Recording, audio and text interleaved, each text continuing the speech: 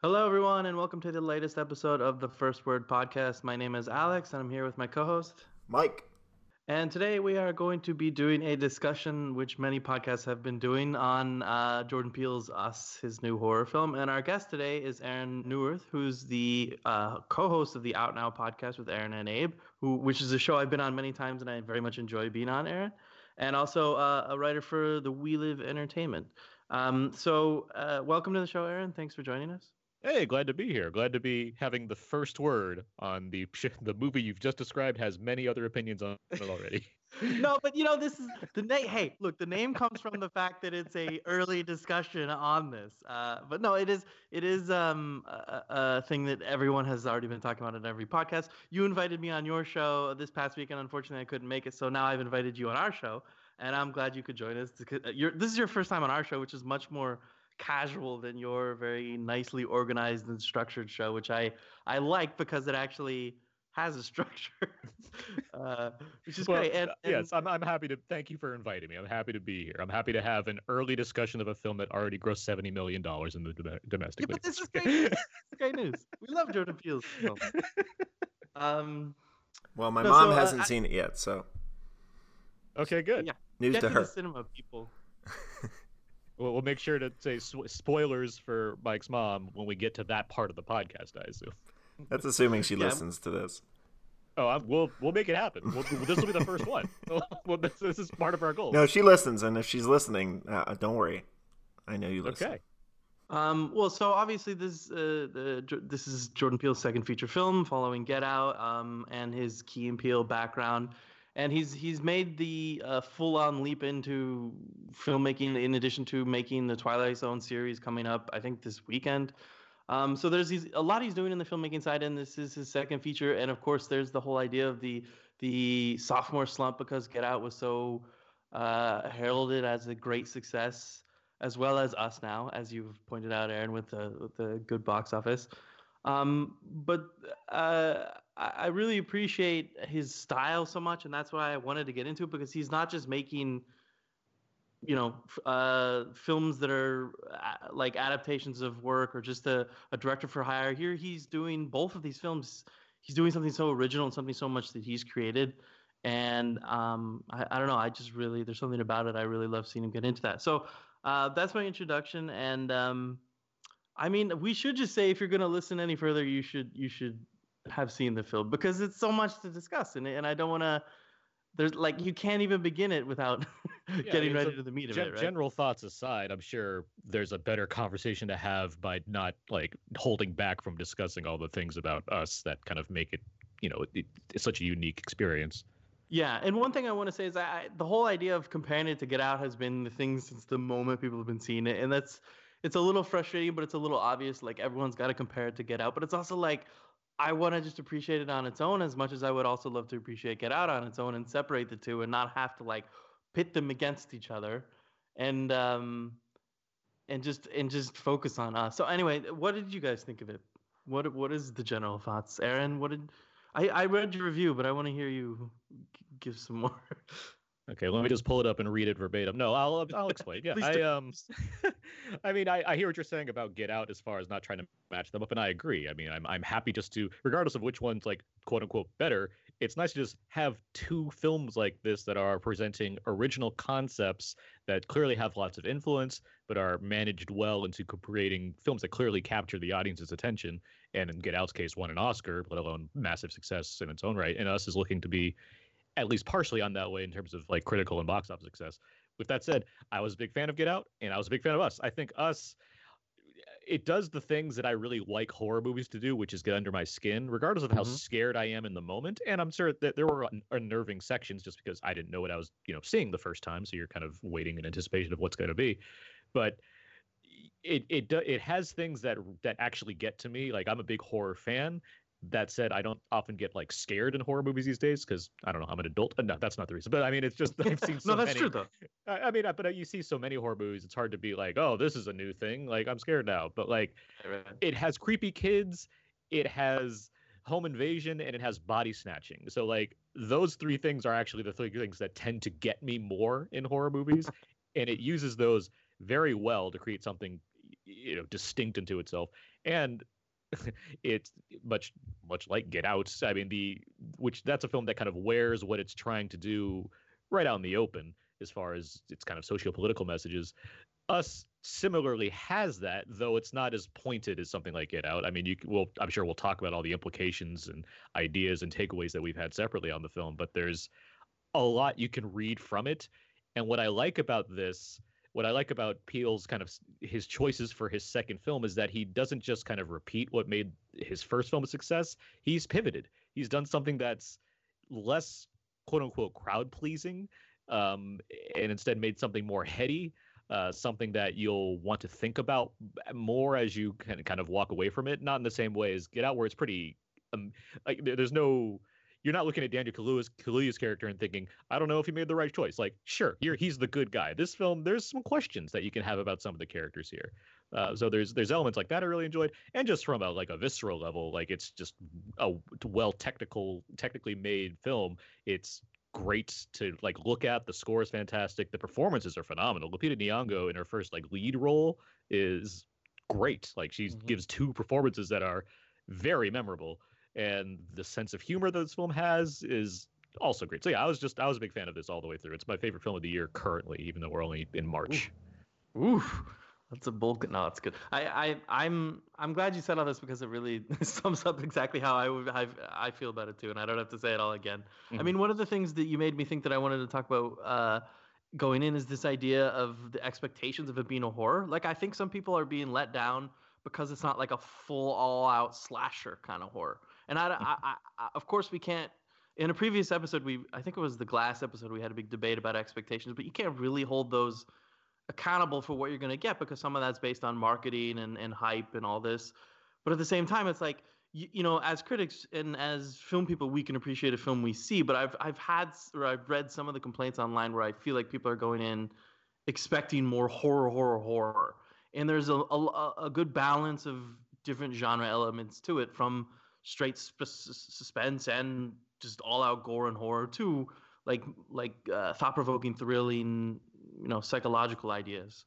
I hear what you're saying. I was happy to participate in the IndieWire critics survey this week, where the question regarded the concept of elevated horror, and which to me just seems like a very snobby way of saying, well, it's horror, but it's better. And it's like, I don't like that we've stigmatized horror so much as far as what the genre can deliver, and just using that term kind of rubs some the wrong way. I think it's there's such a wide variety of things that all fall under the umbrella of horror, and let alone the appreciations are going to vary. Not everyone's going to like The Witch the same way they're going to like, I don't know, Friday the 13th, as far as films that are kind of diametrically opposed to each other.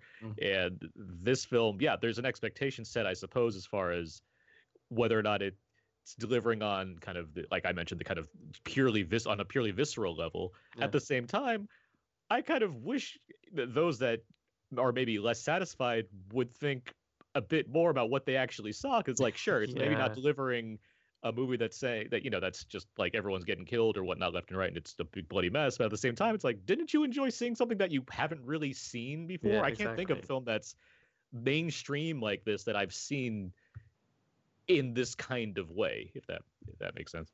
Yeah, well, the only comparison I keep thinking of is Suspiria from last year. That is very, like, it never really scared me at any point in the conventional horror sense, but at the same time, there's so much like cerebral stuff going on and like minimalized filmmaking techniques that get under your skin in that one too. And that's not even a mainstream film, though. I mean, that's like, it's an Amazon film that came in like a couple theaters and is 2.5 hours long. Like, it's like, that's not a. But people knew about that at least. But yeah, I hope. At least amongst the critics I've been following, everyone immediately says, like, you need to see it again, not in any bad way, but in a way that it's like there's so much to it, there's so much to get from the second time. It's not only one of those films where once you know what happens by the end, you see it differently, but it's also like every scene you can pick up more and more to it, which is I want to get Mike's thoughts first, but before we go into the spoilers, that's the stuff that he packs into it beyond the surface level story of what we see is his like everything in every scene. So, Mike, what did you think, Mike? I didn't really like it all that much. Yeah, I haven't thought about it probably at all since seeing it on Friday night. I don't know if you're being a jokester here. You do know I'm being a jokester. Let's be real. I've literally not stopped texting you or tweeting about this movie since I saw it. It's absolutely just wrapped my brain, and I can't shake it. And I'm really upset. I haven't had a chance to see it again. And for to be clear, I'm not a bona fide horror fan. I don't dislike horror films. I just somehow don't get drawn to them. I see the trailers and I sort of feel like it's like going on a roller coaster on purpose, which you don't usually go by accident. But I always go on a roller coaster on purpose. It's like experiencing, Whoops, how'd I get on this roller coaster? Yeah, I know. I've been on a roller coaster before. I did not like it. I tried it again.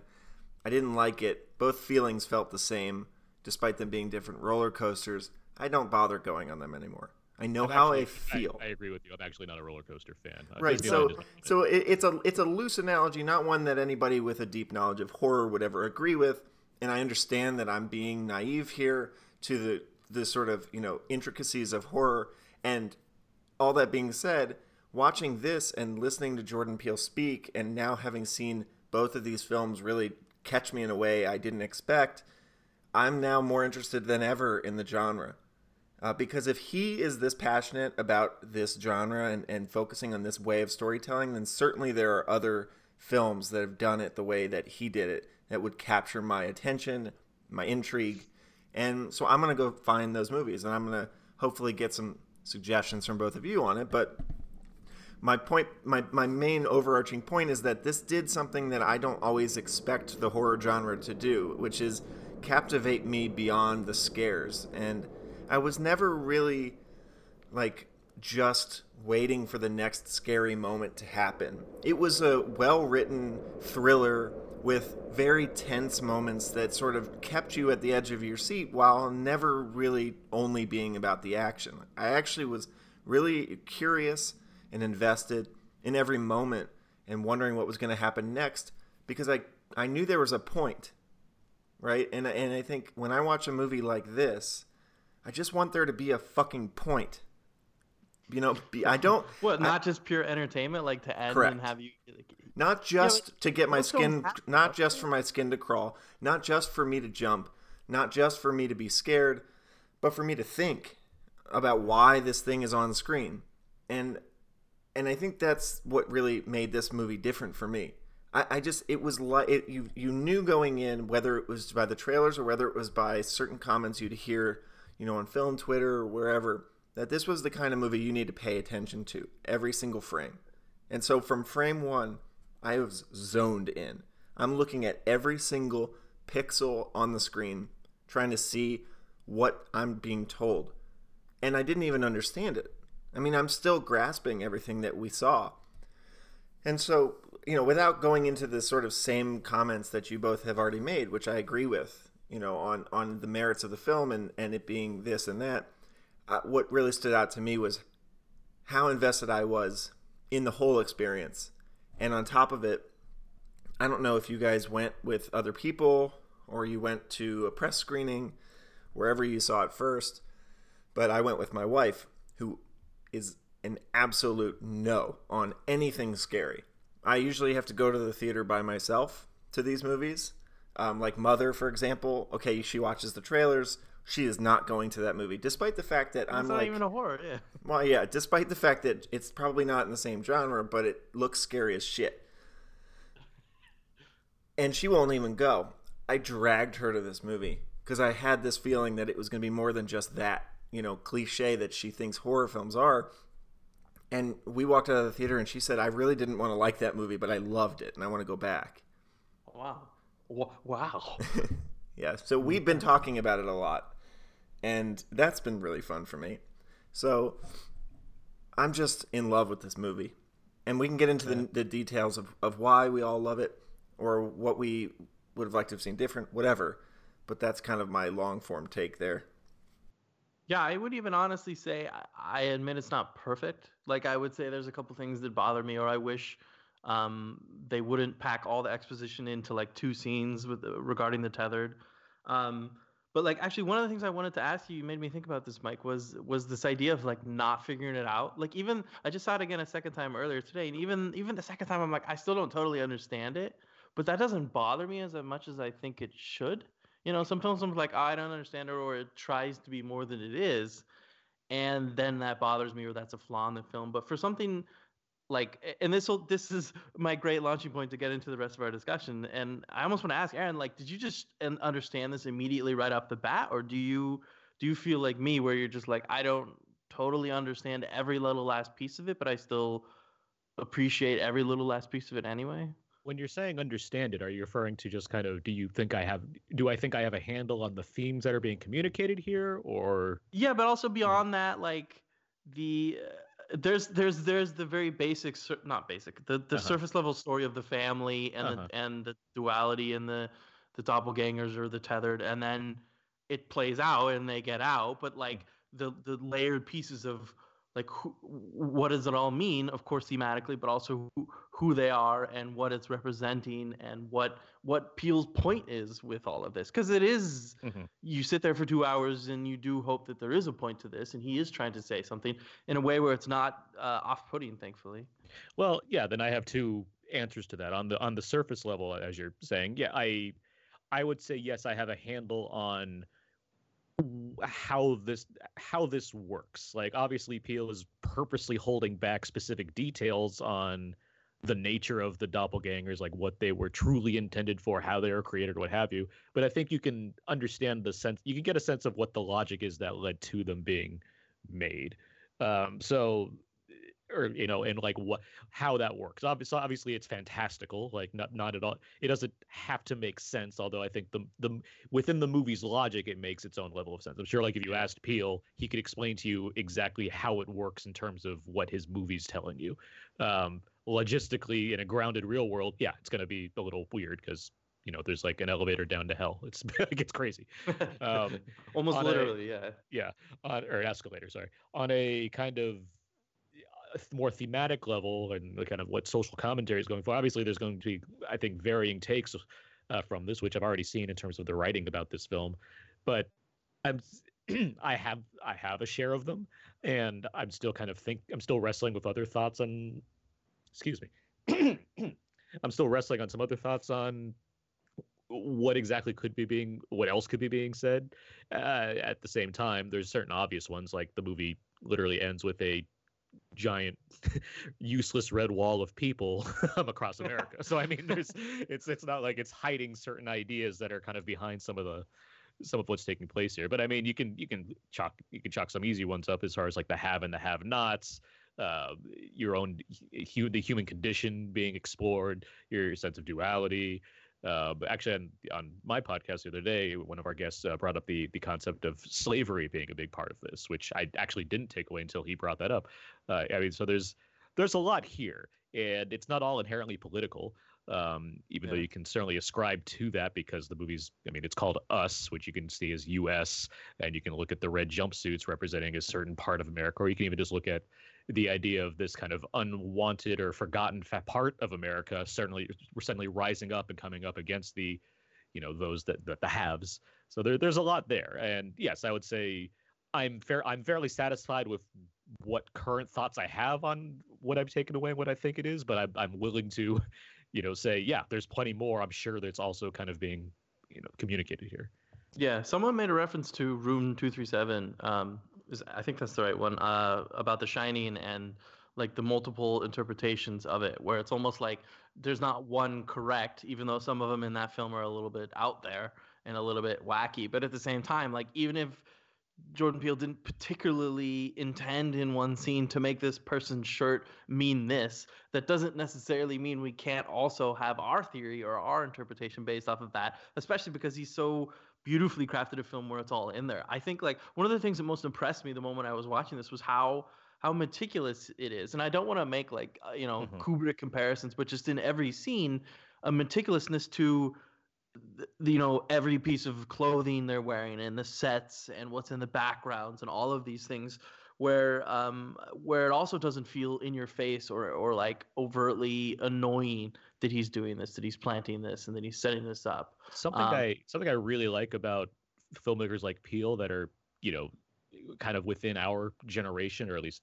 somewhere closer to us, is that but much like the directors that they are homaging or paying tribute to, they've studied today. They've studied the films that they've been, growing up with or what have you. And so, yes, you can look back to like Carpenter and other filmmakers from like the 80s and the 70s who are looking back to directors from the 40s and 30s or what have you, and how that influenced their film. So now you have directors that are being influenced by those films, those more recent films, and they're applying their own sense of logic to it, in addition to just taking on how today's culture functions. I am happy that Peele's film is not set out to kind of appease the CinemaSins fans for whatever that is. It's more happy to be abstract and obscure and not really think about how ambiguity is going to frustrate some people, because who cares? Yeah, exactly. But at the same time, he has a level of control over how he wants to present his film. And you mentioned something like Kubrick. You can look at a lot of directors that he's clearly taking from. And I actually like this. Did you see Gaspar Noé's Climax? Yeah. I like the new theme of like, hey, let's have directors framing their influence on the side of the screen at the beginning of their film to like give you a heads up. So. But that's great, because it's like some of these films like Chud, a lot of people might not be familiar with it. They're like, hey, we're just gonna put the VHS right on the wall in front of you, staring you down, forcing you to watch it, basically, and go out and find these films. Why not? I like that. I don't think the Chud reference is like, maybe merely a reference to the fact that they're underground sewer people, but like that's it. There's not a like, you're not gonna put that in and be like, no, I understand us more now that I've seen this. The best kind of videos I'm excited for are the ones that are like super cuts of all the references and homages made in Us. That is fun to see, like visualize. Like there's a lot that I see. There's a shot that I noticed a lot. Because there's a lot of shining in this movie specifically, I think. Yeah. And there's one shot where after the twins are killed, they go up the stairs and you see the two twins sprawled on the ground exactly like the little girls in The Shining. It's like, oh, that's a cool like framing device right there. Like there's a lot of stuff like that. Yeah. I also was really sort of like felt like the hand of Hitchcock was fairly heavy here. Mm-hmm. And one of the things I really liked about Jordan Peele's ability to reference past cinema was that he didn't gloat about it. He wasn't doing Tarantino's, I'm going to name every character after a famous character from a movie that I love from old time cinema. And it's like, he does it in a way that feels subtle, that the people who really love classic films and even some of the, more recent, but, last generation horror films can see right away without losing their attention on the film. They're never... He's not just trying to throw these things in as Easter eggs. They actually seem to be inspiring him on paper, and not just something that he tells, okay, hey, production designer, these are your list of tchotchkes you have to put somewhere in the scenes. For sure. And we've talked about other directors already as far as who could be kind of homaging or paying tribute to, or what he's even matched against. And what I like about this, people have been saying, bringing up like Spielberg and Shyamalan as far as Jordan Peele as the next this or that. I like that Jordan Peele, to me, so far, is just the next Jordan Peele. Like he's certainly creating his own distinct flavor of film, whether mainly based around the idea of having black casts, specifically dark black skinned cast members being like represented more in mainstream cinema, and combining that into social thrillers. And I think there's a lot to take away there, in addition to just him being a movie geek, a guy that gets this and has the way that he wants to present kind of his fandom for film in his films. And you can point to someone like Tarantino, who obviously is, he's high up there as far as the guys that have all this knowledge that just want to spill it out on the screen. And he does it in his very specific way. He does it in a very overt fashion. Doesn't make it better or worse. It just makes it different. So I like that Peele is, he's the way he's putting stuff on screen certainly feels like a way unique to himself. It doesn't feel like he's doing his version of what somebody else would do. Well, I also, going back to your comment about the political nature of the film, ironically, when Alex, right after I saw it, you said, do you feel like the Republican Democrat sort of allegiances are right on display here? And I was like, no, what do you mean? I didn't see that at all. No, I didn't see it at all. I had completely put my blinders on to anything political. Then what did you see? No. Well, I'm telling you though that over time, as I started thinking about it, and I started to even see a comment that Jordan Peele made about how the "We Are Americans" line is very, very specifically a commentary in and of itself on what's happening in America. And the whole movie works as a commentary on that if you just think about it in that context. So I'm sold as hell on that now. But what I love about the movie is that it isn't one thing. And you can't have a conversation with somebody in which one person says, it was very clearly about the political division in our country and the forgotten people or whatever, and somebody else say, no, it wasn't. It was about this. It is and can be many things at the same time. And for me, when I left the theater, I had like sold myself on the idea that, amongst other things, it was very clearly a commentary on Black America, especially during the crack epidemic, and how the government was really kind of deciding for themselves how the Black communities were going to thrive or not thrive in this country. Because the line that struck me in the film about this being a government experiment and that they gave up on it. I hear what you're saying, and I agree. I mean, there, as I believe I mentioned this as well. Yeah, there's a lot of interpretation. There's a lot of the film up for interpretation, and the film isn't, it's not trying to tell you exactly what to think, and you can even extend that to a political angle where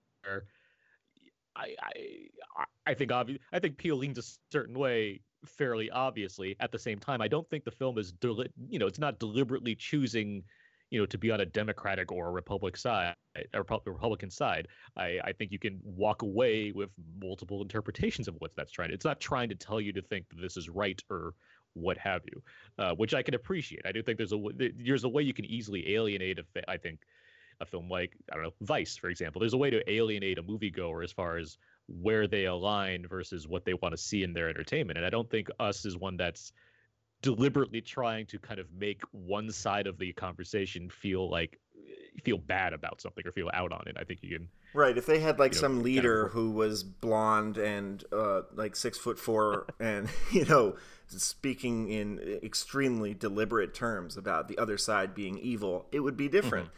But it's so abstract.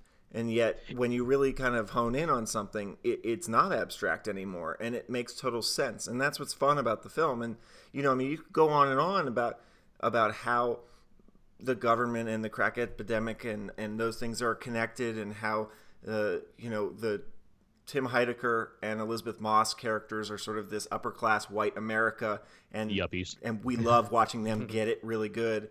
And it's just so there's so much obviously there. It's commentary, and what makes it most enjoyable is that you can tell the guy behind these thoughts is smart, and he's thinking, and he's not just trying to put asses in seats. He's not just trying to scare you. He's not trying to do one thing.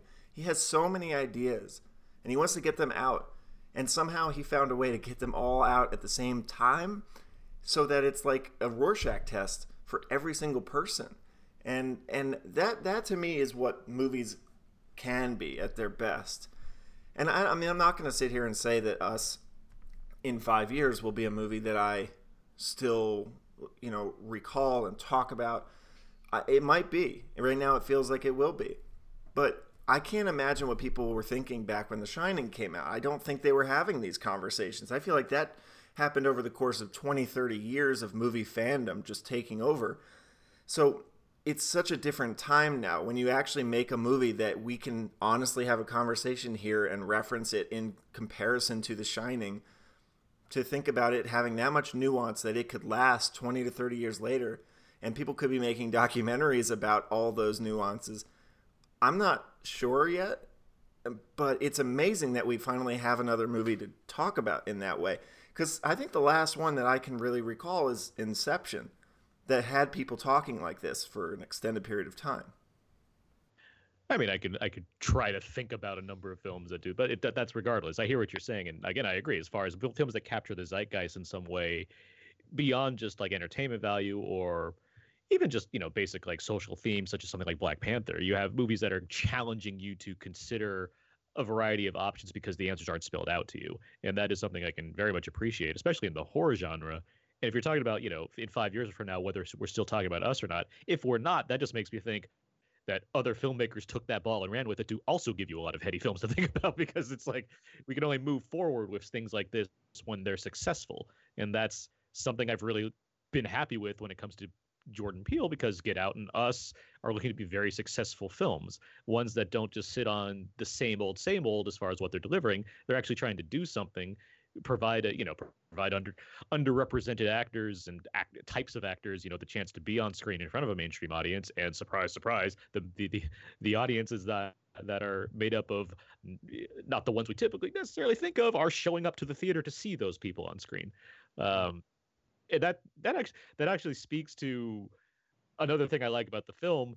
You mentioned like what we could have, how the film could have played it as far as who we're seeing and who was like a villain or whatnot. I like that both the quote unquote hero and villain in this film are Black people. Like that you have very specific choices on how you're showing who's like in charge here and who's the antagonist. And it's not making necessarily a statement about that. It's just like it's casting because, hey, this is how we're casting. This is what Peele wants to do. You can read into it if you want to, but it also it fits for what's being required here, which should probably bring us to the performances. We should probably talk about that a little bit, because I think there's some outstanding work being done by everyone in this cast. Yeah. To your point, Aaron, he does that in a way that it makes it feel so like he's so comfortable in that presentation of it. It's not like showy or trying to be purposefully this. It's just like, oh, here's another story and here's how it is. And I love seeing it that way. And I love seeing this time when I was watching it a second time today, I thought even the other white family is like the way a token Black family would be included in the story. Now they're the token white family, and we get that exact like flip on it, and that they're they get killed first, and they get like they're all cheesy in all these ways, and they hit like them with with all of the sort of stereotypes that you hear in stand-up comedy from Black comedians when they do white voices and make fun of white people, and it's funny, and it's true, and it's just sort of like this shit that has never had screen time, which is to just sort of poke fun at this absurd whiteness of the way people act, and they go to their stupid beach houses and they want to go get vodka o'clock bullshit that we've seen it time and time again, where in stand-up comedy especially, it's sort of the joke about this is the stuff that you're not going to catch Black people doing. I want to point out my favorite comedy line in this movie is when they're trying to break in and they're using the key, and Lupita he says to Winston Duke, is like, it's got the hide a key, and he's like, hide a key? What kind of white bullshit? Like, it's just so funny. Yeah. And having a little bit of background on Jordan Peele's brain helps a lot, I think, in seeing this. If he had come out of absolutely nowhere to make Get Out and this movie, I think we would still all be enamored with it. But there's something about having Key and Peele in the background and having seen a lot of how his brain works and how he sees culture, class, race, and funnels them into a comedic way for that show, but has now found a way to reverse the tide and have the drama and the thrill and the action be foreground, and the comedy just live the way comedy lives in the real world, which is that there are just funny moments sometimes, and dad jokes are real. And these things don't get screen time very often. It's either a comedy or it's a horror, or if it's a horror comedy, there are characters whose only role is to be funny. And I just think that was a really nice balance in this film, especially. You sort of, it disarms you, and you get really complacent and comfortable, even if it's for just 2 minutes. And then, what great filmmakers do is they get you to that state of mind, and then they flip it on you, and that's when they catch you off guard. And he does that very often in this film without having, like the attic stairs fall to scare people just to have you jump. Everything had purpose.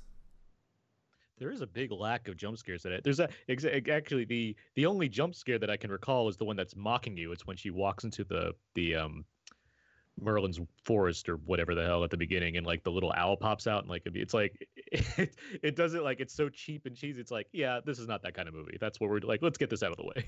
Because it's in a carnival. It's what It's what the other people make to try and scare you, and then behind the mirror is the real fear. Actually, fun thing about that too, like the beginning, it's in the 80s. It's called like what, like a Native Americans like I guess like a shaman's vision quest. Yeah, shaman's like vision quest. And then in 2019, it's like politically correct. It's just Merlin's forest or something like that. Like, it's been changed. It's like, that's a fun little touch. Yeah. Well, I also think that a film like this, my favorite type of movie is one that can sort of make me rethink my reality. And, whether it's, when I'm dreaming, do I do all these things? Or am I actually myself? Am I just, have I been replaced when I was 6 and I have no idea? Because I don't really have lots of memories before I was 8 or 9. Is that because I was switched? And just sort of like spend a little bit of time in your own head wondering how real this all could be, instead of spending time in your head trying to figure out how they got so many scissors and bullshit like that. Like, that's what movies do for me. And this one, tenfold. You made me, Aaron, you mentioned that the performances, the one thing I wanted that blows me away every time I watch this is that I completely forget that there are dual performances. Like, I just am so lost on it. And the one thing that also, on top of that, blows my mind away again is the idea that to shoot this, you have to do the setups where you shoot one side only, and then you usually use something like a bug in your ear to listen to that performance back while then you shoot the other side of it. And we used to with Moon be so impressed by that and like talk about the duality of that. But now we have a whole family and more people, but at least the main 4 family members doing that, and yet we're all dramatically visually different as well. Yeah. Like, you have to apply a lot of prosthetics and wigs and makeup or what have you to make those to create those characters as well. So it's not just a simple, okay, put this jumpsuit on and stand on the other side of the camera now. Like, you have to do a lot more than that. Yeah, I know, and I can't. I'm so thankfully to what Mike just said. I'm so lost in the film that I'm not even thinking about it, and that's incredible. I think that I think the moment it's going to hit me is if I see a behind the scenes video, which there hasn't been anything of that yet, and like to see them shooting it one side only and then flipping it, like that'll probably be the moment that'll finally hit me, and how technically impressive that is, and also still layered with these incredible performances from every single one of them. Where the whole other tethered side of them is just like, I don't think my head is truly wrapped around them pulling that off and what they're doing in that tethered performance in a completely physical performance kind of way. Yeah, it speaks to Peele's ambition here from Get Out, where that's a lower cost movie. They're both Blumhouse productions, and even this one isn't a huge budget movie, but still 20 mil. It's like quadruple the budget of his last film, and he uses that to his advantage. The film has a bigger scope, but it also has the chance to kind of play with the performances and really get into that. And I'd imagine performance and as well as some clever use of visual effects are really handy here to give you distinct people you're focusing on. But it also is a giant credit to the actors, which is Courtney Ongo, Duke, Moss, and Heidecker, as well as the kids, who are also, I think, very good in this movie. Yeah. They're not just throwaway, side characters. They have their own like things about them that make them who they are, and they have these creepy doppelgangers that go with them too. Like, I think the boy with the Matt Pluto, I guess, is the mass version. Like, that's inherently creepy because he's crawling on all fours and it looks creepy. It's weird, and he has a mask on. But the girl, Zora's doppelganger, Umbre, there's something like really deliciously evil about how she acts, where she has this like this crazy smile, like we can't wait to stalk her doppelganger in this. And these are creepy things to me. And it's, speaking to the children just once more, you don't often see creepy black children in a movie, which I was really fascinated by this, thinking about that. It's like there's some really like interesting subversions of what you tend to see in movies like this. Like that's a visual that I don't tend to get very often. Really? I'm curious now. I'm thinking, as a black horror fan, I know what I've seen a lot in movies, and I'm like, I haven't seen this very often before, like creepy black children stalking after people. This is crazy. Well, yeah, I mean, you want to talk about representation in film. That this is a genre that's been just it's been ripe for the taking, and nobody has really gone for it in the way that I think Jordan Peele has.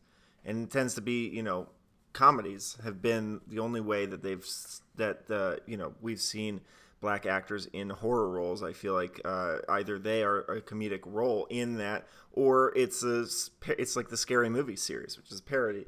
So I don't know if you guys have watched the documentary Horror Noir that's on Shudder. Oh no, but I heard about it. It's really good. I wish it was longer. That's how good it is, because it's only 90 minutes and there's so much to speak on.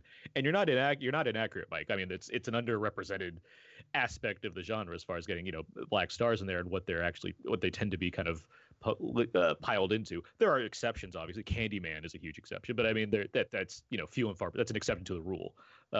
And here is Peele as a filmmaker is making a very conscious choice to make films about the people that he didn't see when he was growing up watching horror. That he said that very specifically in both times he's been interviewed probably about this kind of thing. It's like, I'm just putting in the kinds of characters I don't tend to see in these movies because, one, that's something you haven't seen before, and that's kind of why you want to go to the movies. You want to see things you haven't necessarily seen before. And two, it's not a bad thing. Like, there's no reason not to do something like that. So I also think what I appreciate about his approach is that while it's very important to him, and it's very clear that it is because of the overwhelming casting choices and what his films are about at their core, but it's never the point. And it doesn't alienate viewers who, in one way or another, feel like a movie with an all-black cast is not for them, which is a problem in American cinema going. I mean, it's a serious problem, and it's why oftentimes I think we have a problem in Hollywood with creating diversity in films, because there seems to be a dichotomy of, there are films for black people to go to, and there are films for white people to go to, and that's pretty much how it works. But then it's such bullshit when there are great examples of movies that work for everybody. They're universally loved and tell the stories of people who are underrepresented in film. And I think sometimes it comes down to a filmmaker understanding that they don't have to pander to a specific audience in order to show that diversity is something that needs to be welcomed in film, and also doesn't have to be hitting the nail over the head to make that point. It just is. This is a story that takes place in the real world, and the main four characters, the main family, happens to be a black family. Like, it's not made geographically or in any other way to feel like, oh, this is a movie for black audiences. This is a movie for anybody who wants to see a thrilling film that has a lot of layers. And when you really look at it, you can understand a little bit of what messages they're trying to get across, whether it's a cultural message or whether it's simply a political message or a socioeconomic message, whatever it is. So I just think he's sort of transcended this problem in Hollywood about how we create diversity in film and whether or not it has to be explicit or whether it can just be a part of the sort of landscape of talented actors. Why the hell is this the first film Lupita Nyong'o's been in since 12 Years a Slave, or at least the first high-profile one? That blows my mind. Other films. That's why the first high-profile film. No, you're not yet. Well, I mean, yeah, she's mostly them supporting motion capture roles in Star Wars and Jungle Book, and then she has like Queen of Katwe, which is quite good, but she's another again supporting character. This is her first like lead role post. I actually forgot about Queen of Katwe, which I wanted to see, and then just it fell off the radar. But I actively did not count voice roles in which she played a 2-foot tall alien and and as big of a Star Wars fan as you are, but yeah. Yeah, I don't count her because I can't speak to family members and say, yeah, you love her. She's that character in Star Wars. Be like, oh, I didn't know that. It's just different, and she deserves to have more opportunities to show how incredibly talented she is. I also don't think it's due to a lack of opportunity. I think that she's just been careful of what she wants to choose because she became a very high profile star following her breakout performance post an Oscar win. And it's not like she's been busy. I'm sure she has thousands of opportunities. Her pick of scripts, yeah. So it's embracing this one, I think, is both smart on her part, but it's not like she's been it's not like she hasn't been in two of the biggest hits of the past few decades. Well, I'm sure that she's turning down tons of roles that just aren't the kind of performances or roles that she wants to be remembered for. and she's or not like just going to say slave yes to roles everything. or Yeah, exactly. slave roles or like the wife of something. So it's like here you have a really meaty role to sink into where she's playing both the, the mother of one family and the antagonist of the, or quote unquote antagonist of the film. And both performances, especially when you think about the film after you've seen it, the Adelaide performance really starts to shine more because of all the layers that go into what's actually going on. And the Red performance, I mean, you talk about how like there's two giant scenes of exposition dump, and it's basically just Red talking. But I was enthralled each time because of how off the like the vocal performance is, and just how she's delivering all these lines and just her movements. Like it's really strong work.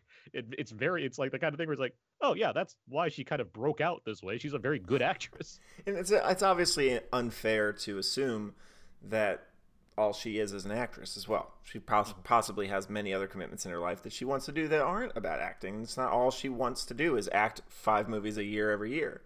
And that might happen someday. She's super young. The voice situation was just mind blowing. I mean, I didn't expect it. I don't know if it was. I had to have been in the trailers, but when it happened, I was so enthralled by it. It was just an amazing ability to do that. And when you find out more about it, and you hear what she did to study some people who have. Like an affliction that affects where they can't voice disability. I don't know if that's accurate, but that it actually is rooted in a real thing. That's always super fun and just adds layers to performance. I hate to jump on sort of Oscar bandwagon discussions this early, but it's just one of those performances that you feel like you have to say out loud, she deserves an Oscar for this. It's not a bad thing to do because it speaks to what people should be doing when it comes to accolades and award consideration. It's speaking up for genre films and films that don't come out in October through December. Like this is how you start that conversation to kind of make things happen. It's why people wanted Toni Collette to get nominated for Hereditary, a horror film that came out in June of last year. Or it's like, yeah, you want to speak up for that now before people get caught up in like what British person played this royal figure and needs to be nominated like before that happens. Yeah, I don't know. It is an idea. It is the hope that she's like the quality stands out over it. I just don't know. I just don't think the Academy will truly care about horror enough. No, I don't either. But it's still, it's nice to approach that kind of conversation early on. To at least we can have hope. Yeah. We're trying. I mean, speaking of performances, like, yeah, Duke is also, all of them are great. But like Duke is great at like, especially going from M'Baku in Black Panther to this character, like especially the dad, where it's like this dorky dad who he really brings this nice charm to his role as far as a version of stereotypical dad, regardless of color. He's just dorky dad character, and he's saying dorky jokes and whatnot, and it's nice. It brings a sense of warmth. I mean, the whole first half hour of this movie does a great job of setting you up with this family and giving you a good presentation of who they are and how they interact, the calm before the storm, so to speak. And so it works. It's another effect, and then you get his kind of hulking, barking doppelganger character who's like just this brick wall, and it's like, yeah, that he seems very imposing in the way that his other version of himself did not. One thing that especially character focused dialogue did in this film was give you really quickly a setup of sort of what are going to be the main parts of their doppelgangers that are going to play a role later in the film. And so the boat with him, and the track and field running with the daughter, the lighter trick with the son, and his fire obsession, and the mother's ballet story, dancing story with when she's having the conversation on the beach.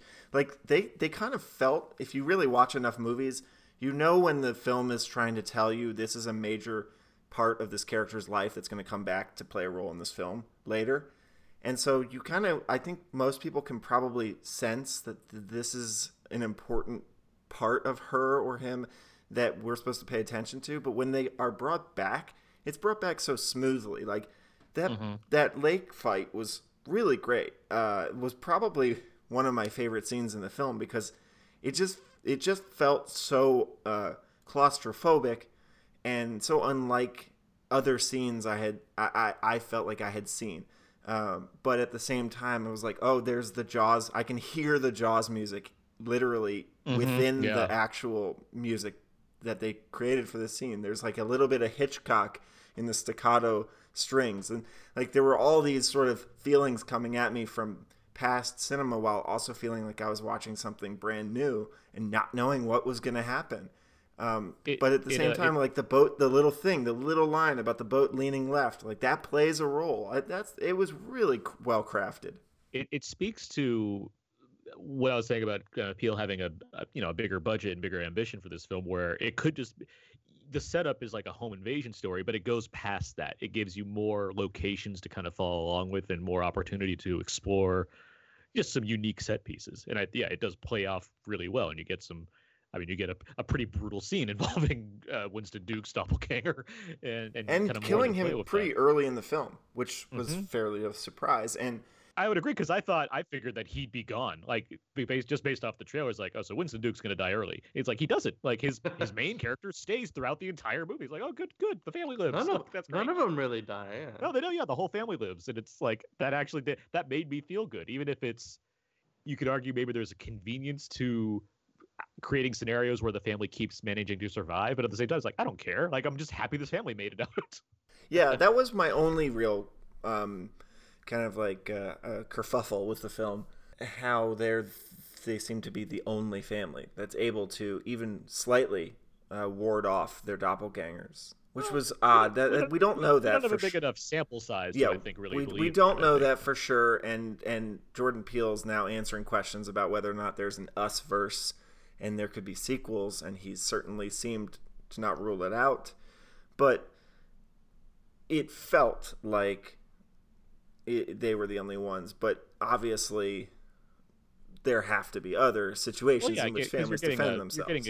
You're getting a man on the ground type of perspective where you just follow, but not unlike any number of horror films that involve like an apocalypse of some kind, where you're following just one group of people. You don't know what else is happening around the world. I mean, so it's up for debate. I mean, if you're watching a movie like this, there could be an expectation that they're going to be victims. Essentially, you're going to, get that going, and it doesn't have that element. But I don't necessarily think it's needed for this film to succeed either. I don't disagree that, there's some mess.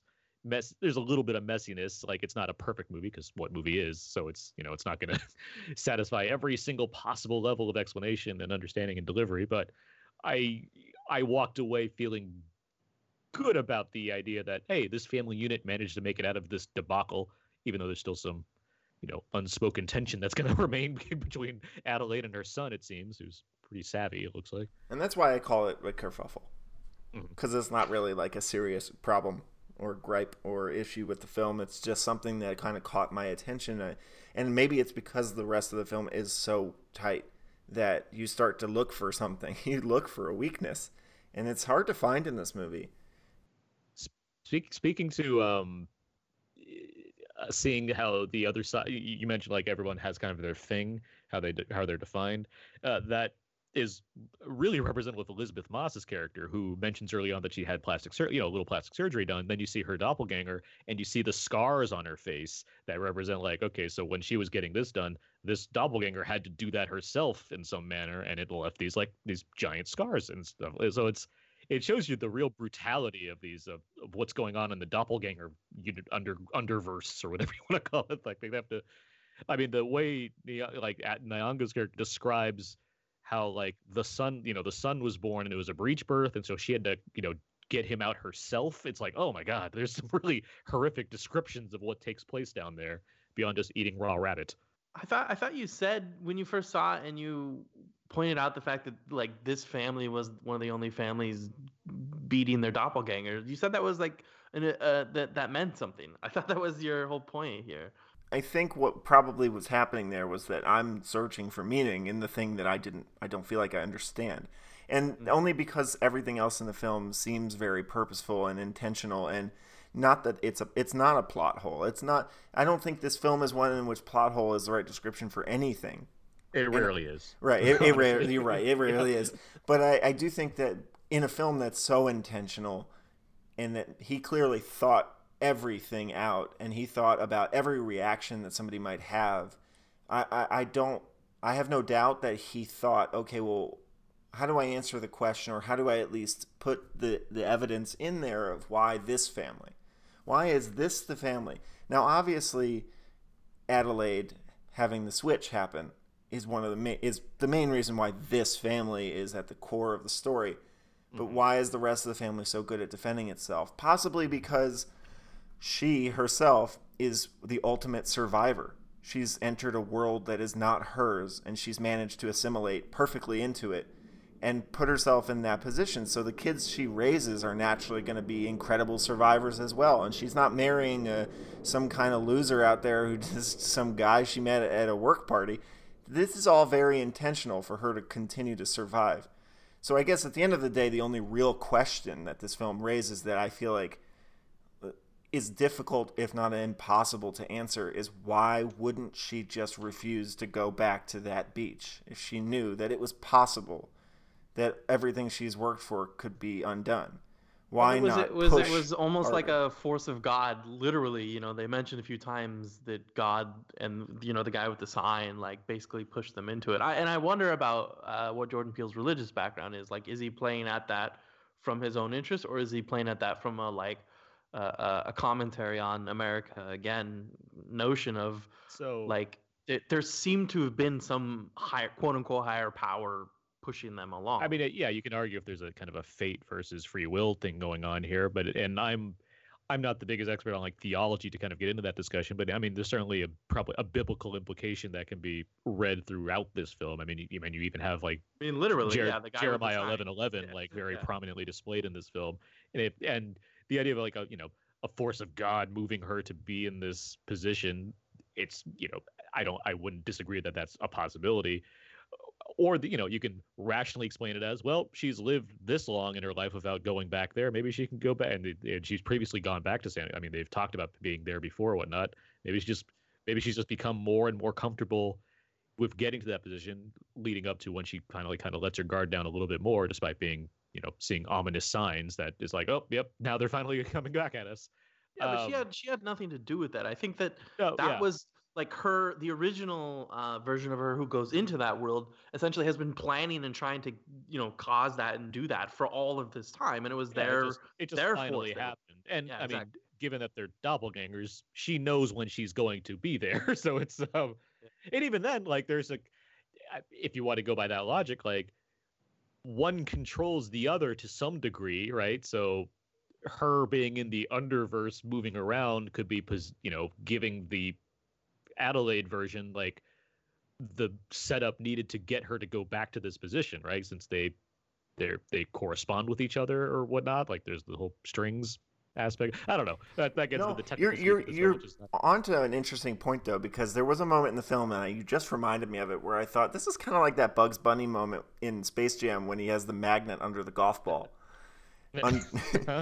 And I do wonder how much influence the tethered have on the regular folk. I mean, it certainly seems like there's, and that's where I think a lot of people kind of point out how fast and loose it seems to play sometimes with it, where sometimes they replicate the motions of people and sometimes they don't.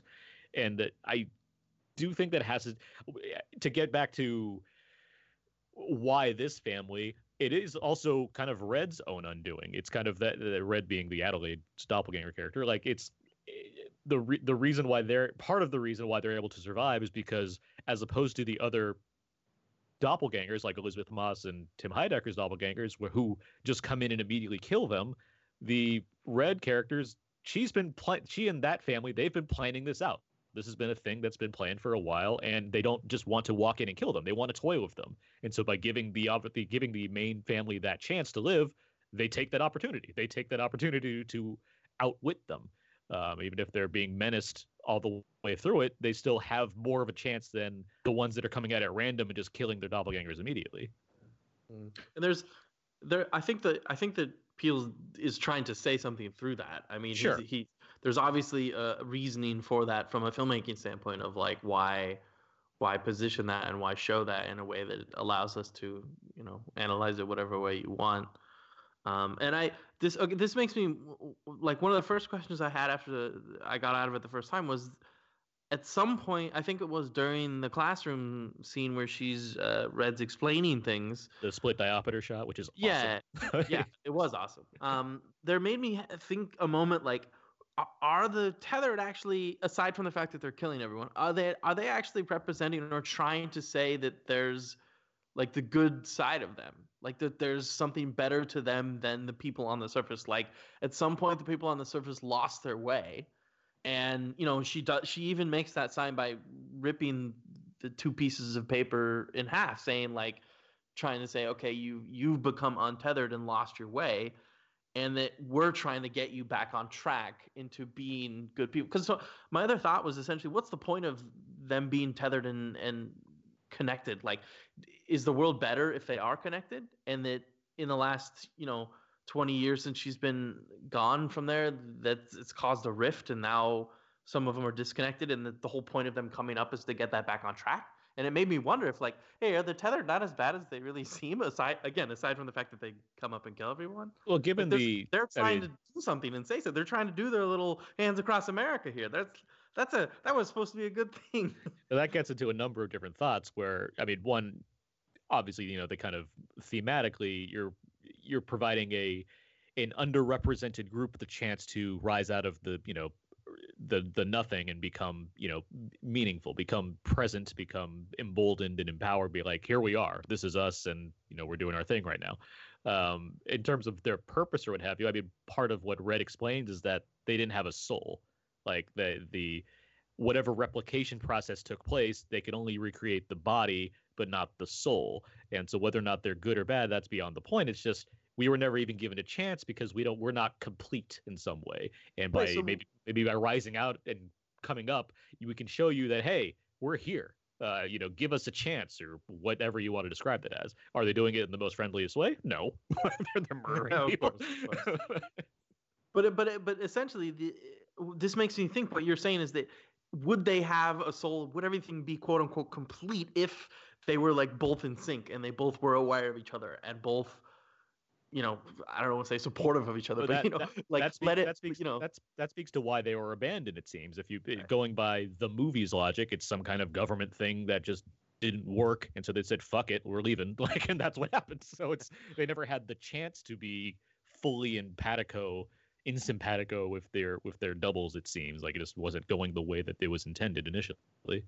And that's why I wonder if they were like trying to make a point and saying like, look what happens when you leave us behind. Look what happens when you don't finish what you're there. And of course, Peele has said that one of the themes is this idea of not addressing the past and not being willing to look back and say, this is what, to be so clear in this is to say, we don't want to admit that we had slavery. We do, but like we still want to downplay it, or we don't want to admit that we slaughtered the Native Americans, like things like that, where looking back at our past, it's almost like this, hey, look what happens when you don't. We're going to come up and kill you literally if you don't recognize your past. That was one idea that it made me think of, what's the point of that disconnect between them and how they aren't complete. And if his notion of pointing that out and putting that in the film is to make us think about that idea, and if maybe I'm being too glass half full and optimistic here, is like, well, then maybe things will be better if we were to actually hold hands with our tethered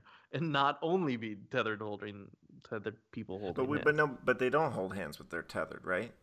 Right, I know, but I'm saying like that would be the notion of they're complete then. Like if we actually address our past and bring them into it and come together as a whole, as opposed to just one side coming together and the other side coming together.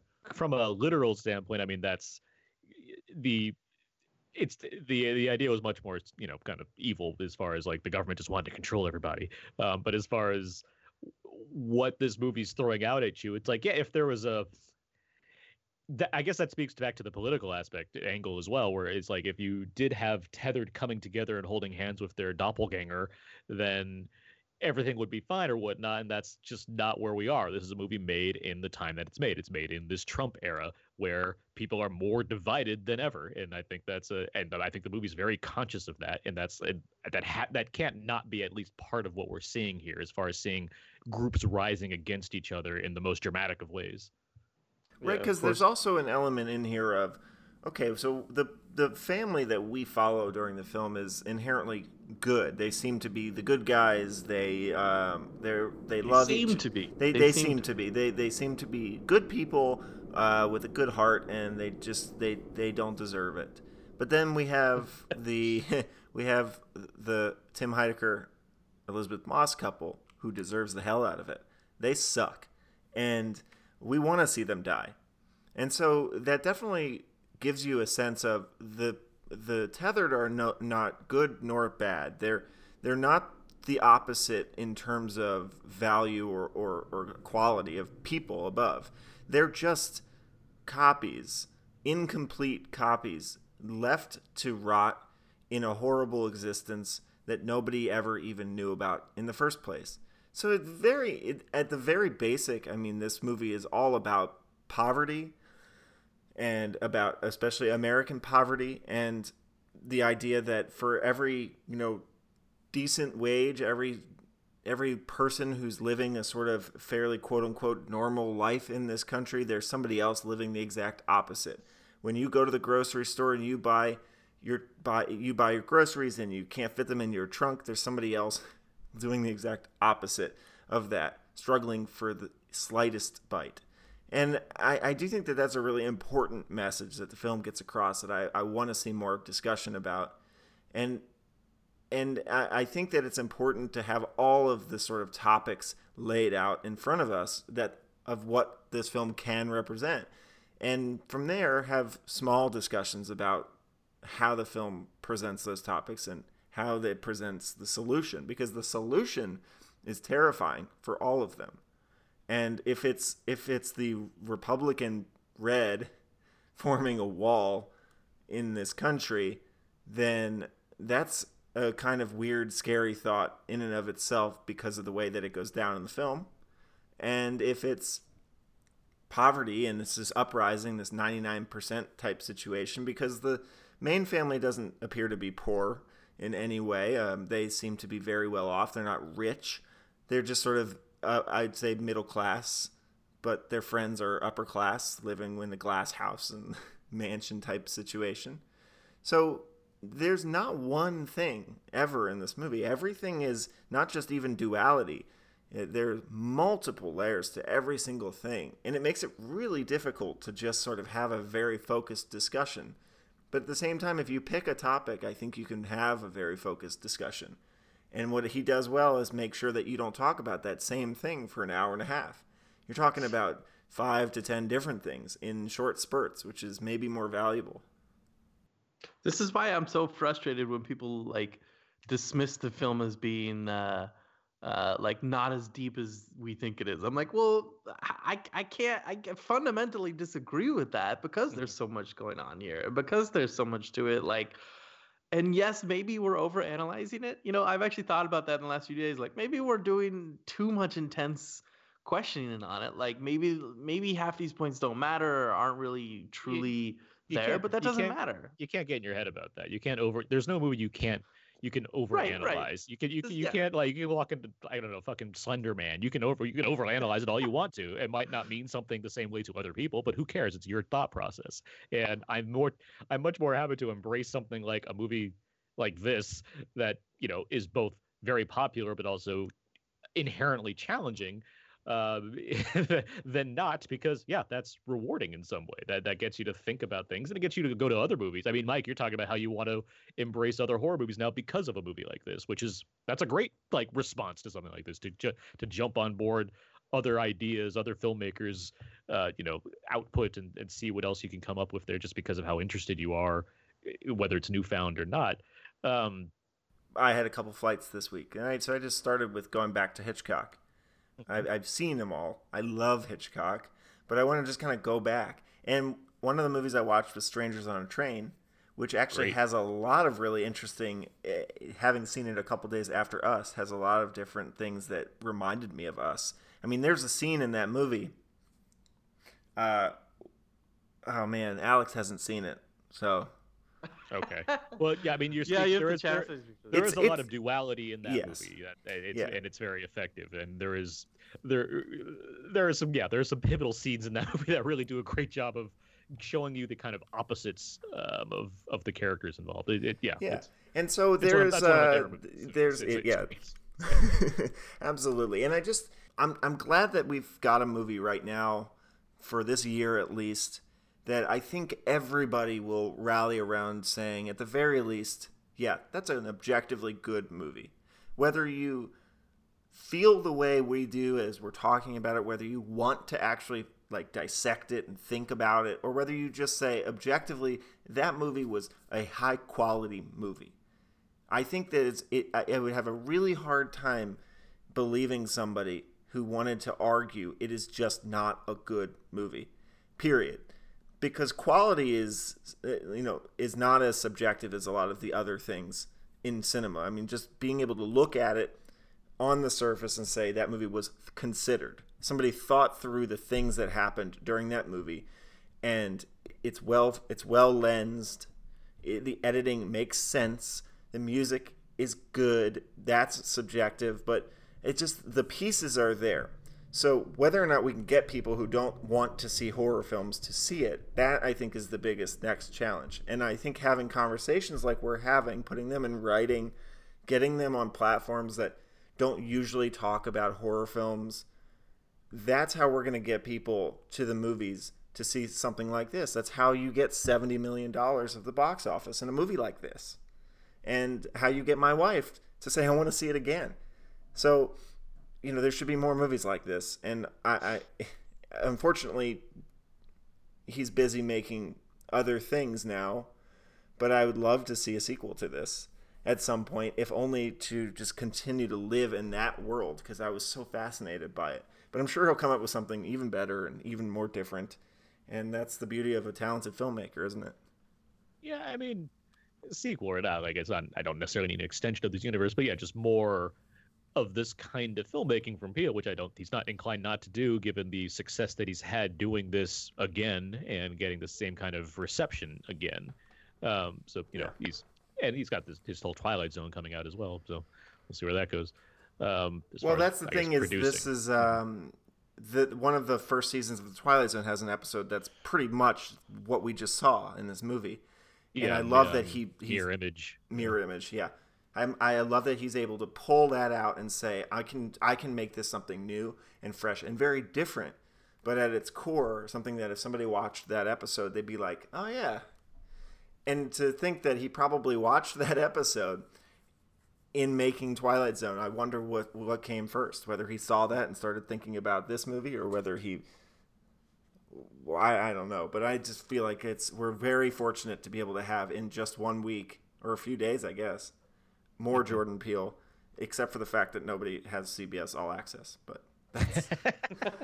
I don't. I mean, speaking to, I guess, the reception of this film, yeah, I don't think you're wrong as far as I even with the negative reviews that are out there, or just general audiences that weren't as kind of taken in by it, you can't deny that there's a skill in filmmaking here. Like, no one's saying, like, not only is the story bad, but the camera movement sucked. Like, no one's like going to that length as far as how to describe this film. Yeah, you can. I've read some from critics that I respect that are just not into like where it goes or how the second half in terms of its intensity or what have you. But there's still like always an appreciation of what he's doing as a director to develop whether it's in how his score placement works, or what he's doing with the camera, or hitting on ideas, even if they're not convinced that they're successfully handled or whatnot. I disagree, but I can understand that perception. But yeah, the key thing is, yes, Peele has certainly grown as a filmmaker since his last time out, which is already a strong first showing. And I was sitting on the other side of me was this guy, very exaggerated reactions. Was it Keegan? If I had to give you some kind of visual on what kind of hand motions and body flailing he did, it was similar to that.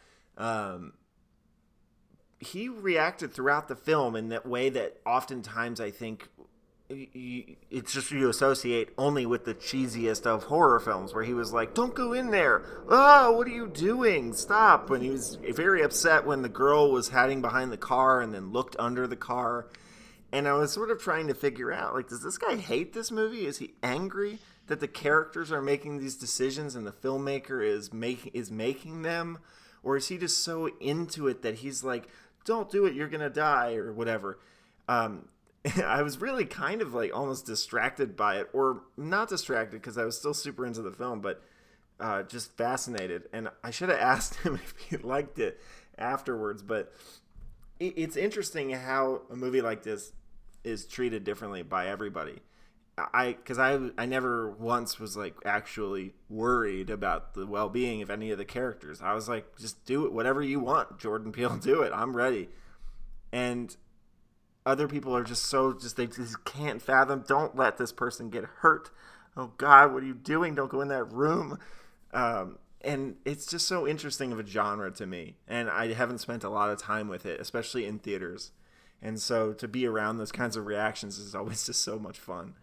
I tend to surprise myself that way when I watch horror films, especially ones that have more traditionalist ideas as far as just being a visceral experience, whether it's a slasher or just a monster movie or what have you, because as much as I'm willing to like think about the headier ramifications of a film, I'm also happy to be on the edge of my seat thinking, hey, just drive away, like, or whatever, like just react that way in the theater. Like that is very much part of my own DNA when I watch a movie that has that kind of excitement going on. I want to step into the frame and say, get in the car and drive off right now. What are you doing? Like, it's just a lot of that, which is fun. I mean, regardless if you like a movie or not, and I do think having a pure black and white version of what your takeaway is, I think too many general audience members that tend to describe a movie as like, it was good, or I didn't like it because of this, because it was because of the emotion I felt. That's not assessing the actual quality of the film. That's going off of what your emotional state was following it, where it's like, yeah, I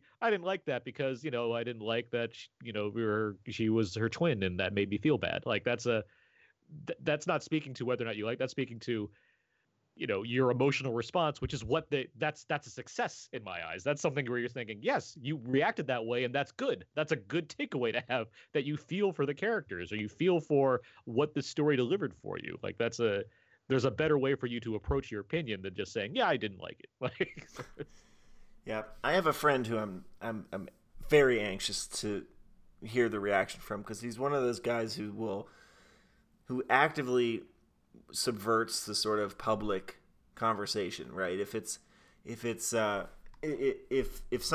everybody's talking about how deep and thought-provoking a movie is, or how good a twist is, he just like it's somehow in his nature, he just has to not like it or think it's overrated or whatever. Yeah. It's so fucking annoying. But it also is something I look forward to when movies like this come out, because sometimes, every once in a while, it's just good enough to actually captivate him. And it's like this weird little litmus test.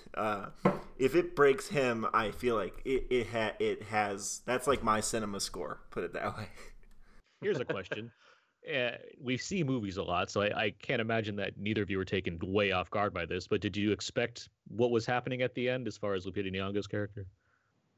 I didn't at first, but then you can clearly put it together. I don't want to say I was waiting for a twist, especially with like Shyamalan leading the way in terms of like there's going to be something right at the end that throws a twist. But I will admit I didn't pick up on it when I was first watching it. I will say that, at least. I never picked up on I am actually usually pretty good at catching on to those things, and either I missed it or he really dug deep on that. I did not see it coming. That being said, I also totally understood when it happened. Yeah, it's certainly not a cheat in any way. Right. Like it adds up, and I'm sure, Alex, you've seen it twice now. You can easily pick up all the clues that kind of led to that. Yeah. I will say I was suspicious. I'm also not one that tends to, because I just don't try to do that. My mind doesn't work that way. I tend to be invested in the movie as I'm watching it, as opposed to thinking ahead. So it's either because my mind is working so quickly that I'm like, I want to know everything about this, or I just hate the experience, so I'm just drifting. So I'm like, yeah, this will probably happen. But in this case, yeah, I was just like, it came early on as far as when they're talking about the daughter not speaking, and I'm thinking, what if something else is going on here? And I didn't confirm that myself. By the time I got there, I was like, "Oh, okay, that makes sense." Like that was kind of the reaction I had. It's like that's good. I think it's all due to his like slow burn reveal of it. Like he goes back Yeah, to that first moment of her in the mirror house like 4 times before he yeah. finally at the end fully shows you what happens. And I mean, it's a classic misdirection, but still it worked. And you get some little hints where each time Adelaide kills somebody, she's kind of making these guttural noises and whatnot. It's like, there's some stuff going on here. Well, I will say though, I guess I wasn't completely caught off guard. I just didn't attribute it to being that, which is especially when early in the film, the mother is talking to the psychotherapist or whomever and says, "I just want my daughter back." That felt very intentional. At the moment, I was like, "Huh, I wonder what that means." Yeah. I understood what he hopes we will just think it means, but it felt like much more than that. And after the film, once that reveal had happened, I had looked back and been like, I did. Subconsciously, I just somehow knew that line was it. But it's like, the film takes you on this journey that's so captivating. You don't just add things up as you go, right? You get lost along the way. And then later in the film, though, she's like, there's somebody else mentioned that she mentions that she has trouble speaking sometimes, and that the inability to continue the dancing that she used to be so good at, and all these other sort of nuggets that I think when you watch it again, if you pick that one thing to focus on, it's going to be everywhere. It also, I guess, you could be thrown off just based off how the film speaks to the theme, or that the character speaks to the theme of the film, where you're watching Adelaide get kind of, and even the kids to an extent, get drawn more and more to kind of darker behavior to justify their actions, where they have to kill to stay from being killed. And so your mind might just be more thinking, "Oh, we're not so different because look how violent we have to be when required to be so." So you might just be, instead of thinking she's clearly been switched at birth or what have you, instead it's just like, look how far they have to go down so they can fight back against those that are coming against them. Like it's playing with you, and very much on purpose. I thought the first time I saw it, I thought she was becoming one of them. Yeah, that's what I'm saying. Like I see. Okay, so like literally evolving into one. But that doesn't line up with, like, once you actually understand within the mythology what they are, what the tethered are. That didn't line up, and I was like, oh, okay. I kind of, obviously by the end I threw that out because I was like, well, I mean, not only is she a tethered, but like the idea that you're not really becoming a tethered. They simply are different factions. It's not the descent, where they're becoming like cave monsters to fight their way out of this. Should we briefly also talk about the one theory that's out there that the son is also a tethered that's been switched out? I haven't heard that. Yeah, I read it, and I don't buy it anymore. It's too like the extent to which he goes to make Lupita's character be believable on the above ground world, having come from the tethered world, is like an extensive amount of she couldn't talk at first, and all these things that she goes through, and blah blah blah. But with the kid, it would have been, I think the version I read online, they tried to make the claim that like, oh, in a previous time they had been to Santa Cruz, he had an experience similar to her where he got switched, and I was like, that's just, they would have noticed, I do believe, and all the points that this article pointed out, when I saw it again for a second time today, I was like, they're there, but they're not there enough. And the only thing that came to mind was this idea that I forget the reference I was trying to think of once, where like maybe there was something special about this kid that could see things differently. Like he was the only one who took his tethered and immediately dominated him. But to me, that was a fairly obvious thing, because in the closet, he discovered that they're mirror images. He discovered that they are tethered. So he knew, and he just had to remember in that moment how that worked. There was some other thing where like the kid, like a kid is able to, because he's so pure and not yet ruined by the world in adulthood, is able to pick up on things differently. And there was something like that made me think, okay, maybe he's a little bit more in tune to who she really is. Not because he is one of them, but because he's different in a childhood way.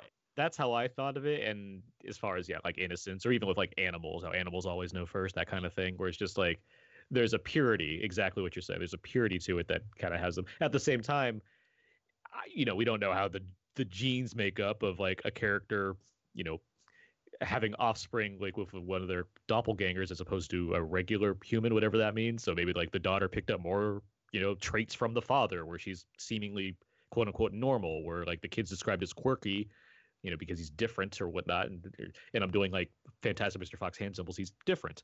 It's maybe he has more traits in common with Adelaide's character, who is a soulless copy version of the real person. Like maybe that's part of it as well.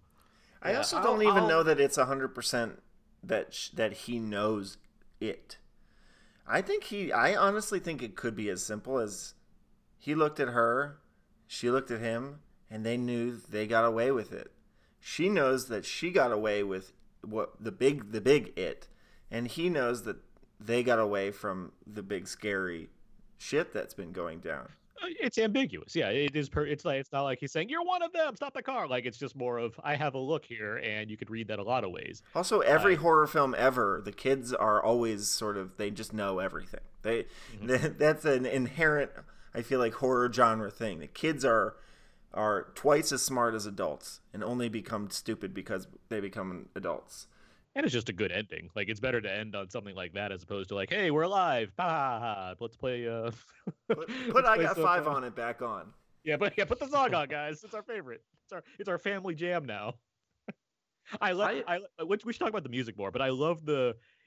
Obviously it's coming because of the trailers that it comes up on the radio. I love when it comes back again, which is after like the fuck the police and everything. Like it comes back again after they've dispatched the Tyler family, and it's like they just put it back on the thing, and then it comes back in that whole creepy remix version during the ballet choreographed showdown, which I thought was just expertly filmed. It's just so cool. I do love the music choices, and I mean it's. Someone mentioned that, maybe it was you, Mike. Someone mentioned that the music stands out more than the score, and I don't. I love the score equally with the music. I think I can remember the theme, which I can't say about a lot of films these days. I think it just depends on whether or not you call that opening choir piece part of the soundtrack, which it is, because the composer made that. Yeah, oh wow! Okay, it's all Mike Abels. Like it's all what he's been. Michael Abels. Sorry. But obviously, there's more than just orchestral score here. There are lots of different forms of music.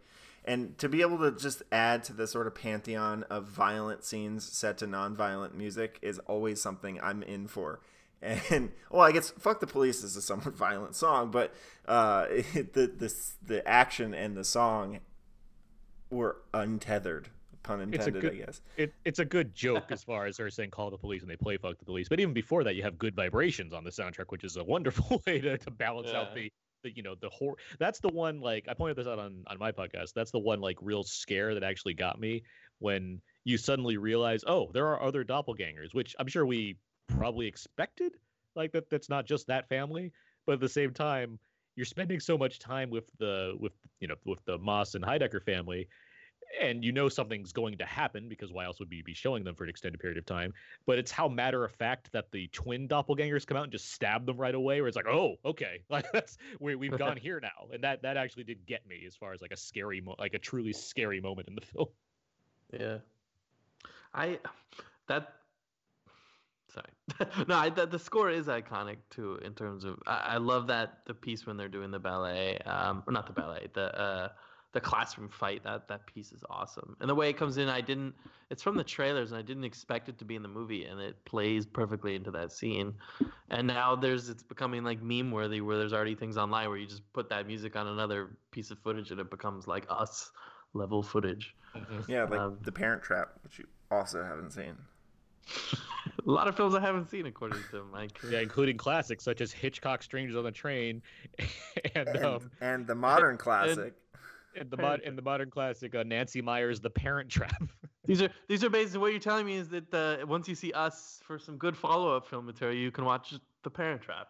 Yeah, you put all these on the list. You get The Shining, you get Strangers on a Train, you get some classic Twilight Zone, you get The Parent Trap. But guys, this is my favorite thing about a movie like this, is that it makes other movies Way more fun than they have any right to be. So now if you watch The Parent Trap or you watch any movie with twins ever again, this movie will come to your head and it will just change it a little bit. And it's just so much fun. I don't know if he knew that that would happen. I don't think any filmmaker knows that they're about to become a zeitgeist film, because zeitgeist is a word that's thrown around a lot, but to me it means people are going to watch The Parent Trap with Lindsay Lohan and start to think about us. And that's fun. And I'm just excited to sort of roll up on a lot of different things in my real life and in watching movies that are going to remind me of this movie. Because it's just one. It's one of those. It goes in your brain and it stays there. And I think I didn't expect that out of this movie. Because Get Out, I loved Get Out. But I managed to love that movie and still find it to live on its own and be its own thing. But, then the opening credits of this come in and the monkey paw logo with the T, and I'm like, fuck, that's that damn T again. So, I wonder if it will last. I think this will last a lot longer than Get Out did for me in terms of the sort of just everyday things that now have different meaning. But well, there's more evocative imagery in us as far as just like red jumpsuits and golden shears. That's that's going to be a Halloween costume from now on. Like that's just what it is. Like I mean it's hard to speak about the legacy of a film as it's only a week out of the box office. But regardless of what that is, it speaks back to what Alex you were saying. Like I like that we're having this conversation. I like that there's a lot to discuss here. Whether we're going to apply separately or whatever the same amount of thought to Avengers Endgame or whatever else, that's going to be a major presence throughout this year. I like that Us is a part of that conversation because there's not going to be another movie that's really like this for the rest of this year at least. So it's it's rewarding in that way. Final observations, sorts. I only have one cool one that I loved. I noticed it again today the second time. Is that at the very beginning when she goes into the Find Yourself ride thing, there's the very first time. It's never any other time in the rest of the movie. There's this like voiceover of the ride, like a pre-recorded thing on not the ride, but the walkthrough Find Yourself thing. Yeah, and I'm pretty sure it's Jordan Peele doing the voice. Yeah, I was very. I thought that was it because I'm like, he's got to make his cameos on here, and it's so great because it's like clearly this cheesy thing, and the other thing is you can't hear a lot of it very well. It's very, very quiet, like background. And I wanted to, and I hope one day someone will transcribe it. I guess probably when it comes out on Blu-ray. But I want to like read through what he was saying. I don't think it's suddenly gonna like enlighten it, but it made me wonder like what is if Peele himself decided he needed to do the voice for this first walkthrough, what is he saying there that she's hearing subconsciously or something? Like what is it? Because it was it's a funny little moment because I love it. It just also reminds me of like the super cheesy recorded voiceover when you go to Disneyland on all these rides and things. It's funny that is this beer getting larger or are you getting small? Exactly. That was one thing. And the other thing I noticed this time around was almost like a subtle climate change thing, because that's like one of the things that thematically with America and in the world in general is generally referenced in films nowadays, but not as much in this. Except there was two little things I noticed, which was the trash cans near the bathroom at the beach were like very cheesy painted, like please don't litter, with a shining picture of a sunrise on it. And then it made me think, Mike, you were talking to me about The Rock, that he kills what's her name, Elizabeth Moss's character when he's at their home. And I was thinking, like, is this some subtle way of saying that at the end of the day, climate change and Earth itself is going to kill someone? Like Jesus. Alex. I was like, hey man, it's a rock. You were saying that everyone has been commenting on saying how every kill device and every little piece means something. I'm like, well, what else can the rock mean? Isn't it a geode? Yes. Nonetheless, it is a If you let's okay an fine object from the earth. Fine, you want to go into this? If it's a geode, it's something that you find underground. It also there's more underneath the surface than you believe. Yes. Oh. You have and usually it's split in half, and that's the only way you see the beauty in it. Yeah, exactly.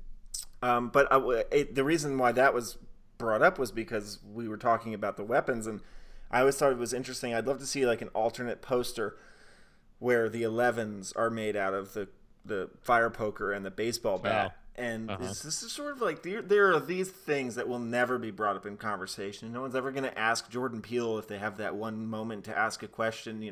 Did you intend for the weapons to have a sort of oblong vertical nature to them? Like what? This is when we start to really look into this movie too far. And to me, like I was like, okay, so why do they each have these weapons? Like, obviously, they're things that are around this house, but at the same time, it's like it's not completely without purpose.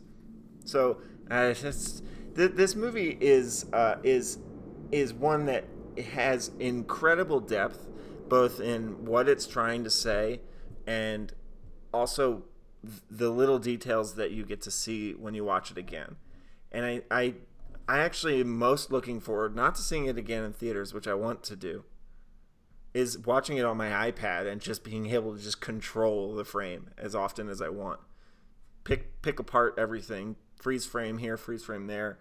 When it comes out on iTunes, I will be watching it that first night, and I will be stopping and starting a lot. And hopefully there's a good commentary, because this, if anything, needs one. He didn't do one for... Wait, no, he did do one for Get... What am I talking about? I review Blu-rays. Yes, he did one for Get Out. It'd be cool to have, the same thing that happens with some of the bigger blockbuster, like the Christopher Nolan movies. Sometimes there's like the psychology of Lost, the psychology of Inception. There's like this whole series of cinema books and how they break down the whole psychology of them. And the characters within. And I think that's something I would really like to see, is an expert not in cinema, but an expert in how we operate as human beings talk about this movie. Well, that's what we're getting already, as far as various critics and film scholars and whatnot that are writing about this film, and that's something I very much like looking at when it comes to movies that I want to spend some extra time with for whatever reason. And the down the line legacy of a film like this, you'll get the autobiographies or what have you that'll delve further into it. But yeah, I won't doubt that there will be at least some good stuff to come on the Universal Blu-ray, the Comcast Universal Blu-ray release of Us when it hits home media. For sure. Which is something I do think Blumhouse, I think Jason Blum does have a handle on that as well. I think he's the kind of guy that appreciates adding some extra stuff on his releases because I think he's a film fan that gets what fans really like about movies like this. I hope so. You want a bit more. I say it a lot on here. I really wish we could get back to a golden age of bonus features in which the craft of filmmaking is no longer a hidden secret, and that people understand the next generation of filmmakers really actually comes from the current generation talking about how it works and how it's made and why it's made. And a lot of times the best place to do that is not on a 3-minute interview on YouTube by Empire Magazine, but actually by doing behind-the-scenes videos and commentary and other just sort of additional content. Like, show us how it works. I want to see it because I'm because you're a film nerd. I'm a film nerd, but I'm also I'm still learning as a filmmaker as well. And yet there are younger people looking up to them to understand how this works film school's not where you learn this shit. I went to film school. I haven't gone to all of them, but they're not. How many of them are going to really study us and think about how this works? So I really hope that happens. I actually think that that's the one thing I'm going to really pay attention to and hope that exists. And if you guys see anything, you need to share it with me immediately. Well, that speaks to the smaller boutique kind of home media dealers like Shout Factory or Arrow or whatnot that put the time and effort, Criterion obviously too, but put the time and effort to get in filmmakers that want to speak to these things, and filmmakers much like owning films from Criterion or what have you. Like Rian Johnson is a huge fan of having a lot of special features and commentaries and making ofs and whatnot. I mean, it helps that he, made one of the best Star Wars films ever, no contest. But I mean, it's nice that he's still willing to show all the tricks. Yeah. Well, thank you so much for. I like to get vaguely controversial at the end of podcasts by saying obvious statements like "Last Jedi" is amazing. Yeah, unpopular opinion. Jeez. Well, thank you so much for joining us and sharing your thoughts. Obviously, this movie's not one that an hour and 45 minutes can even summate, but we tried. I like to be on podcasts where we can match the runtime of the film. So yeah, it's good. Well, our Avengers podcast will be something else then, I guess. There you go. That one's gonna run for 3 days. You might as well just camp out and listen. No, I hope not. I'm happy to be here. Thank you for having me, for sure. Yeah. Where can people find you regularly? Where's your hangout?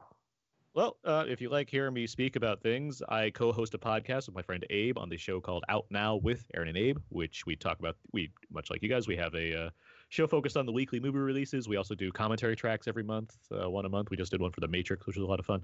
But yeah, that's on iTunes and everywhere you can find podcasts. I write written reviews over at WeLiveEntertainment.com, and I'm on Twitter at AaronsPS4. Cool. What does Mike wanted me to ask? What does the PS4 stand for? When I started Twitter and it was Aaron's PS3, I used to write from the perspective of my PlayStation 3. And I just kind of held on to the moniker, and obviously upgraded when there was PS4. So. Yeah, but now it's like iconic. Like, I can't think of you without the PS4. But that's why I don't change PS4 it. Pro? I haven't made that step, although I do already have the Aaron's PS5. Like, I already have that Twitter account for whenever that actually happens. So. You might as well get the 6 and the 7. Like, I think if you go to that link, it says "See Aaron's PS4" or something like that. Well, mine's not as exciting. Mine's Eisenhower 30. But people know that, I guess, at this point. Yeah, and your doc is out as of January. Are you working on anything new, Mike? No? We've been touring our documentary all over the country. So we just had our 150th screening of it. And we're going to find out if people are actually buying it and watching it when we get our first quarter numbers soon. But yeah, we're just trying to get the word out. It's Two Eras Human is the name of it, and if you like documentaries, I would love for you to give it a shot. What's the subject? It's about healthcare. It's about patient safety, which is medical errors and the people working to fix them and prevent them. This is something my dad had a huge role in before he passed in 2002, and so it's just an opportunity for me to sort of better understand that world, but also try and share it with people. And I think it's done a lot of good work, but it's not one you'd find unless you hear about it. So, get the word out if you like it. Oh, very cool. Cool. And as always, you can find me at firstshowing.net and on First Showing, or at First Showing, and on Letterboxd/First Showing, wherever First Showing can be found. So thank you all for listening, and if you have any feedback, let us know, and yeah, we'll catch you all again soon. Okay, bye.